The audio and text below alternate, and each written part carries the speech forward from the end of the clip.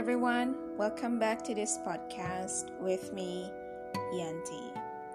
Today, I'm going to be reading an article from YouVersion Bible Devotions.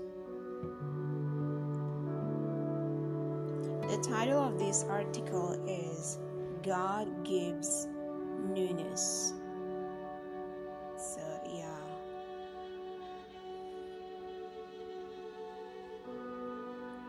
Second Corinthians 5 verse 17 says, "This means that anyone who belongs to Christ has become a new person. The old life has gone, a new life has begun." A new season is always exciting. It's a blank slate, a chance to form new bonds as a team, learn new plays, and every hope for the best season possible is spread before us with infinite possibility. It is a chance to get things right and start again, especially if the last season didn't go the way we had hoped. Newness has appeal. There is a freshness to it that intrigues us. The chance to make a way where anything is possible and embrace the anticipation of what's to come. We want this in our athletic career season after season, but there is also a longing inside us for the what if in our lives, a chance to begin again with our slate wiped clean. Because you are loved, pursued, and redeemed, Christ has made a way to create an entirely new life for you. Through the redemption of Christ, our old selves that were smeared with selfishness, stubbornness, and pride have been discarded with a new self in place.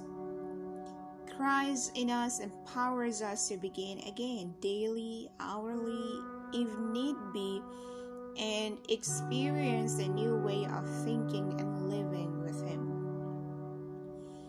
All the old worries, habits, and actions evaporate away in the light of relationship with God. The wonder guides us, leaning on the guidance of Christ as we begin to see new ways to care for ourselves, our teammates, our families, and our neighbors. We've traded in our old life for the new.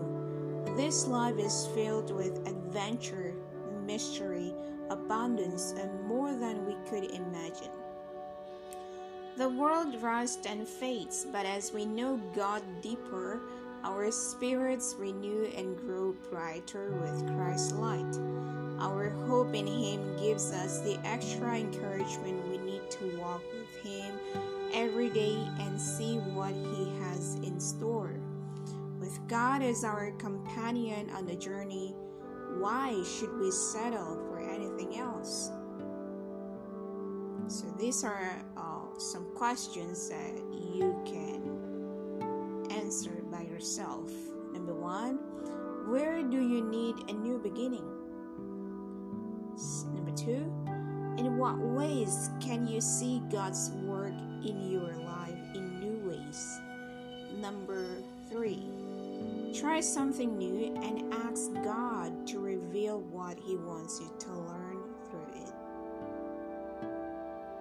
So what a blessing it is to be a new creation in Christ. Thank you that now we can live in this new way of thinking and acting. With Christ in us, I want to look at life as an adventure with you and be open to new surprises that you bring along the journey. Amen.